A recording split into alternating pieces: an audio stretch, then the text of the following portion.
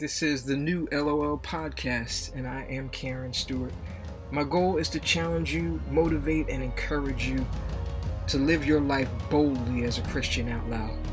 Do me a favor, if you find anything of value, any motivation, any encouragement, help me spread the word. Like this, share it on all your channels, and thanks for listening. Let's get started.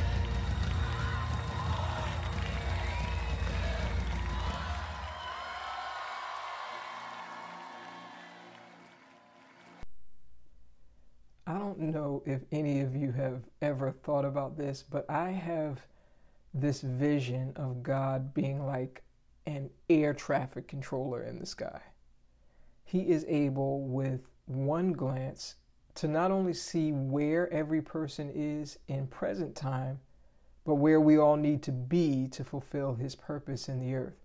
And of course, since Isaiah 46:10 says he knows the end from the beginning, that means whatever he does at every given moment is always with the end in view. And when you consider that all of history is a story that leads to an end that has already been written, it stands to reason that when we are yielded to him, we will be positioned according to his will to take our place on the timeline which is leading to the consummation of the age. Now, it's true that we don't hear people talk much anymore about the return of the Lord, but the fact is, he really is coming back soon. And we should be looking for him every single day. But there are things that must and will take place before that day comes in order to set the stage. And all of us have a part to play in the unfolding of this epic drama that leads to the return of the King. Here's the thing. Since we don't always think like God thinks and see things the way he sees them, some of the necessary movements that need to take place in our lives may not always make sense. In Isaiah 55:8-9, God said, "My thoughts are not your thoughts, nor are my ways your ways. For as the heavens are higher than the earth, so are my ways higher than your ways, and my thoughts than your thoughts." And if we're not careful, we can be found to be fighting against God. That is absolutely never a place that we want to be. What made me think about all of this week was the story of Israel becoming a nation. There's been a great deal of activity in the nation of Israel in recent weeks, and no matter what the newsreel says, I'm just saying Israel is not just a place on a map, but a people who belong to God. And if you are ever confused about the end of their story and how it will turn out, all you need to do is read the Bible. Period. I don't care what anyone says or what anything looks like. That is a story that already has an end.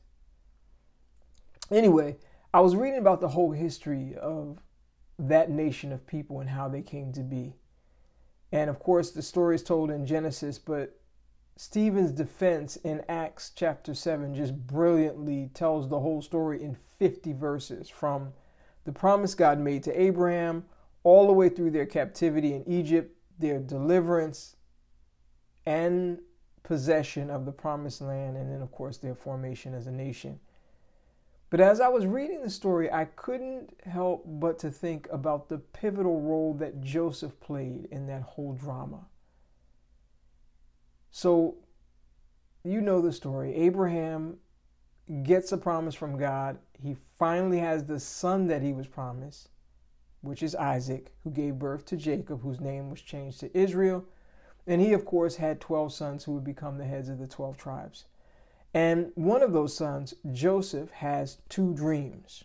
Now, I'm not sure about you, but most of us are not able to control or dictate our dreams. We go to sleep, we see pictures in our unconscious mind, and that's what happened to Joseph.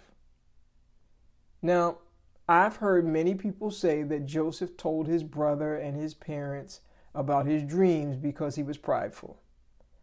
I'm not sure if I've ever actually read that in the Bible, but I have certainly heard it. I did read that his brothers hated him because he was his father's favorite. But whatever made him tell it, the outcome was not good, or at least it did not seem to be. The brothers were so angry that they first throw him down into an empty cistern. After that, they sold him to some traders for 20 pieces of silver, and those traders took him to Egypt. Then those same traders sold him again to one of Pharaoh's officers, Potiphar. Now keep in mind, when all of this happens, this kid is not even 20 years old, and he is a Hebrew slave in the house of this Egyptian officer. But God did favor him and make him a success in everything that he did. So here's this handsome young buck who has the hand of the Lord upon him, and it's evident to everyone who sees him. And the wife of his master decides she wants to shake it up. And when he refuses and literally runs out of his clothes, the wife is furious, lies on him to her husband, and now he gets thrown into prison. Still, the Lord favored him and extended kindness to him, but he was still in prison and as yet had done nothing wrong. Now, while he's in prison, there's two guys in there with him that also have some dreams. And Joseph interprets the dreams, and one of those two, who was released shortly thereafter, forgot all about him until 2 whole years later. Pharaoh had a dream that troubled him, and then this former prisoner remembered the guy he was in prison with, who was Joseph. They called Joseph from the prison. He interprets Pharaoh's dream, and he's elevated again, this time, and made ruler in Egypt. Now, one might say at this point that Joseph had it pretty good. He was, after all, a ruler in the whole nation. He did have a family of his own, but he was completely and totally estranged from his entire family. And even though he had been elevated, it did not come without a cost.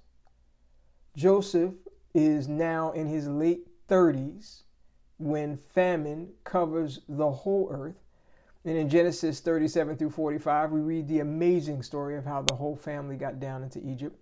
400 years later, they had grown from a family of 70 to well over 1 million. God raises up a deliverer, Moses, to usher them out into freedom and into their promise. So all of that, a 17-year-old kid has to go through just to shift his family into place where they would grow into the millions and be established into a nation as God had promised generations before.